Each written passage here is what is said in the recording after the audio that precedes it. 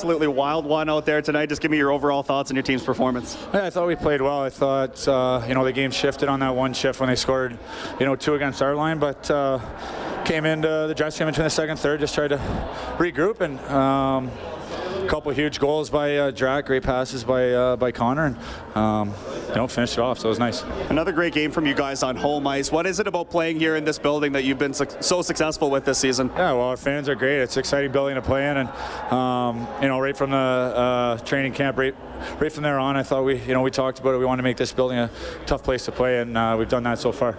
And just give me a thought here. You guys have the afternoon game against Florida on Sunday. Just maybe preparations being different, something like that for your team? Yeah, just get our rest here and regroup and get ready for another tough one at home. James, thank you. Thank you. Guys? Well,